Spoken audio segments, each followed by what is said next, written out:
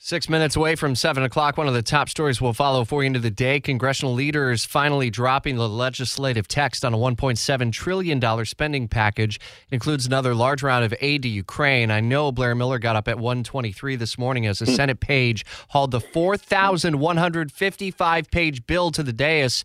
A little bit of light reading early this morning. You got time for it. Some light reading for you. I am on it for you, Rich, this morning. It's so long, but there are also so many questions over whether there's really even the time now for all leaders to agree on this massive package.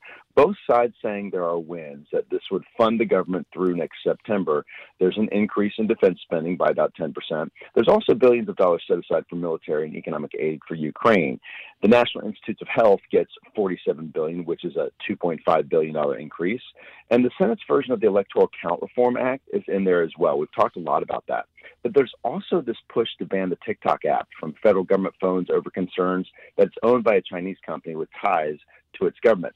Bottom line, there's a lot to sort out here. You're going to hear a lot about this today and tomorrow. But another thing messing up the timing is that big winter storm everyone's talking about that's coming for up and down the East Coast. And, of course, how does this impact lawmakers who want to get back home for Christmas? So there's a lot to kind of figure out this week with this just coming out late last night. And every one of the House members, all 435, will have their own priorities. For example, 3 of them in Northeast Florida. I know John Rutherford overall is pushing to keep fully funded the littoral combat ships at Naval Station Mayport. As they work to do that, how does that slow up the process?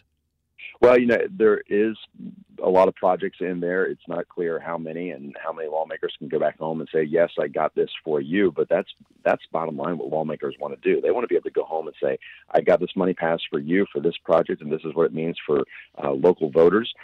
If it's all in there, that's kind of remains to be seen. And how does that sort out today and tomorrow? But again, the clock is ticking very fast. All right, we'll follow updates through the day and hear more from you throughout the day as well. Blair Miller, part of our team in Washington, with very little sleep since the alarm went off at about 1:30 this morning once that bill dropped.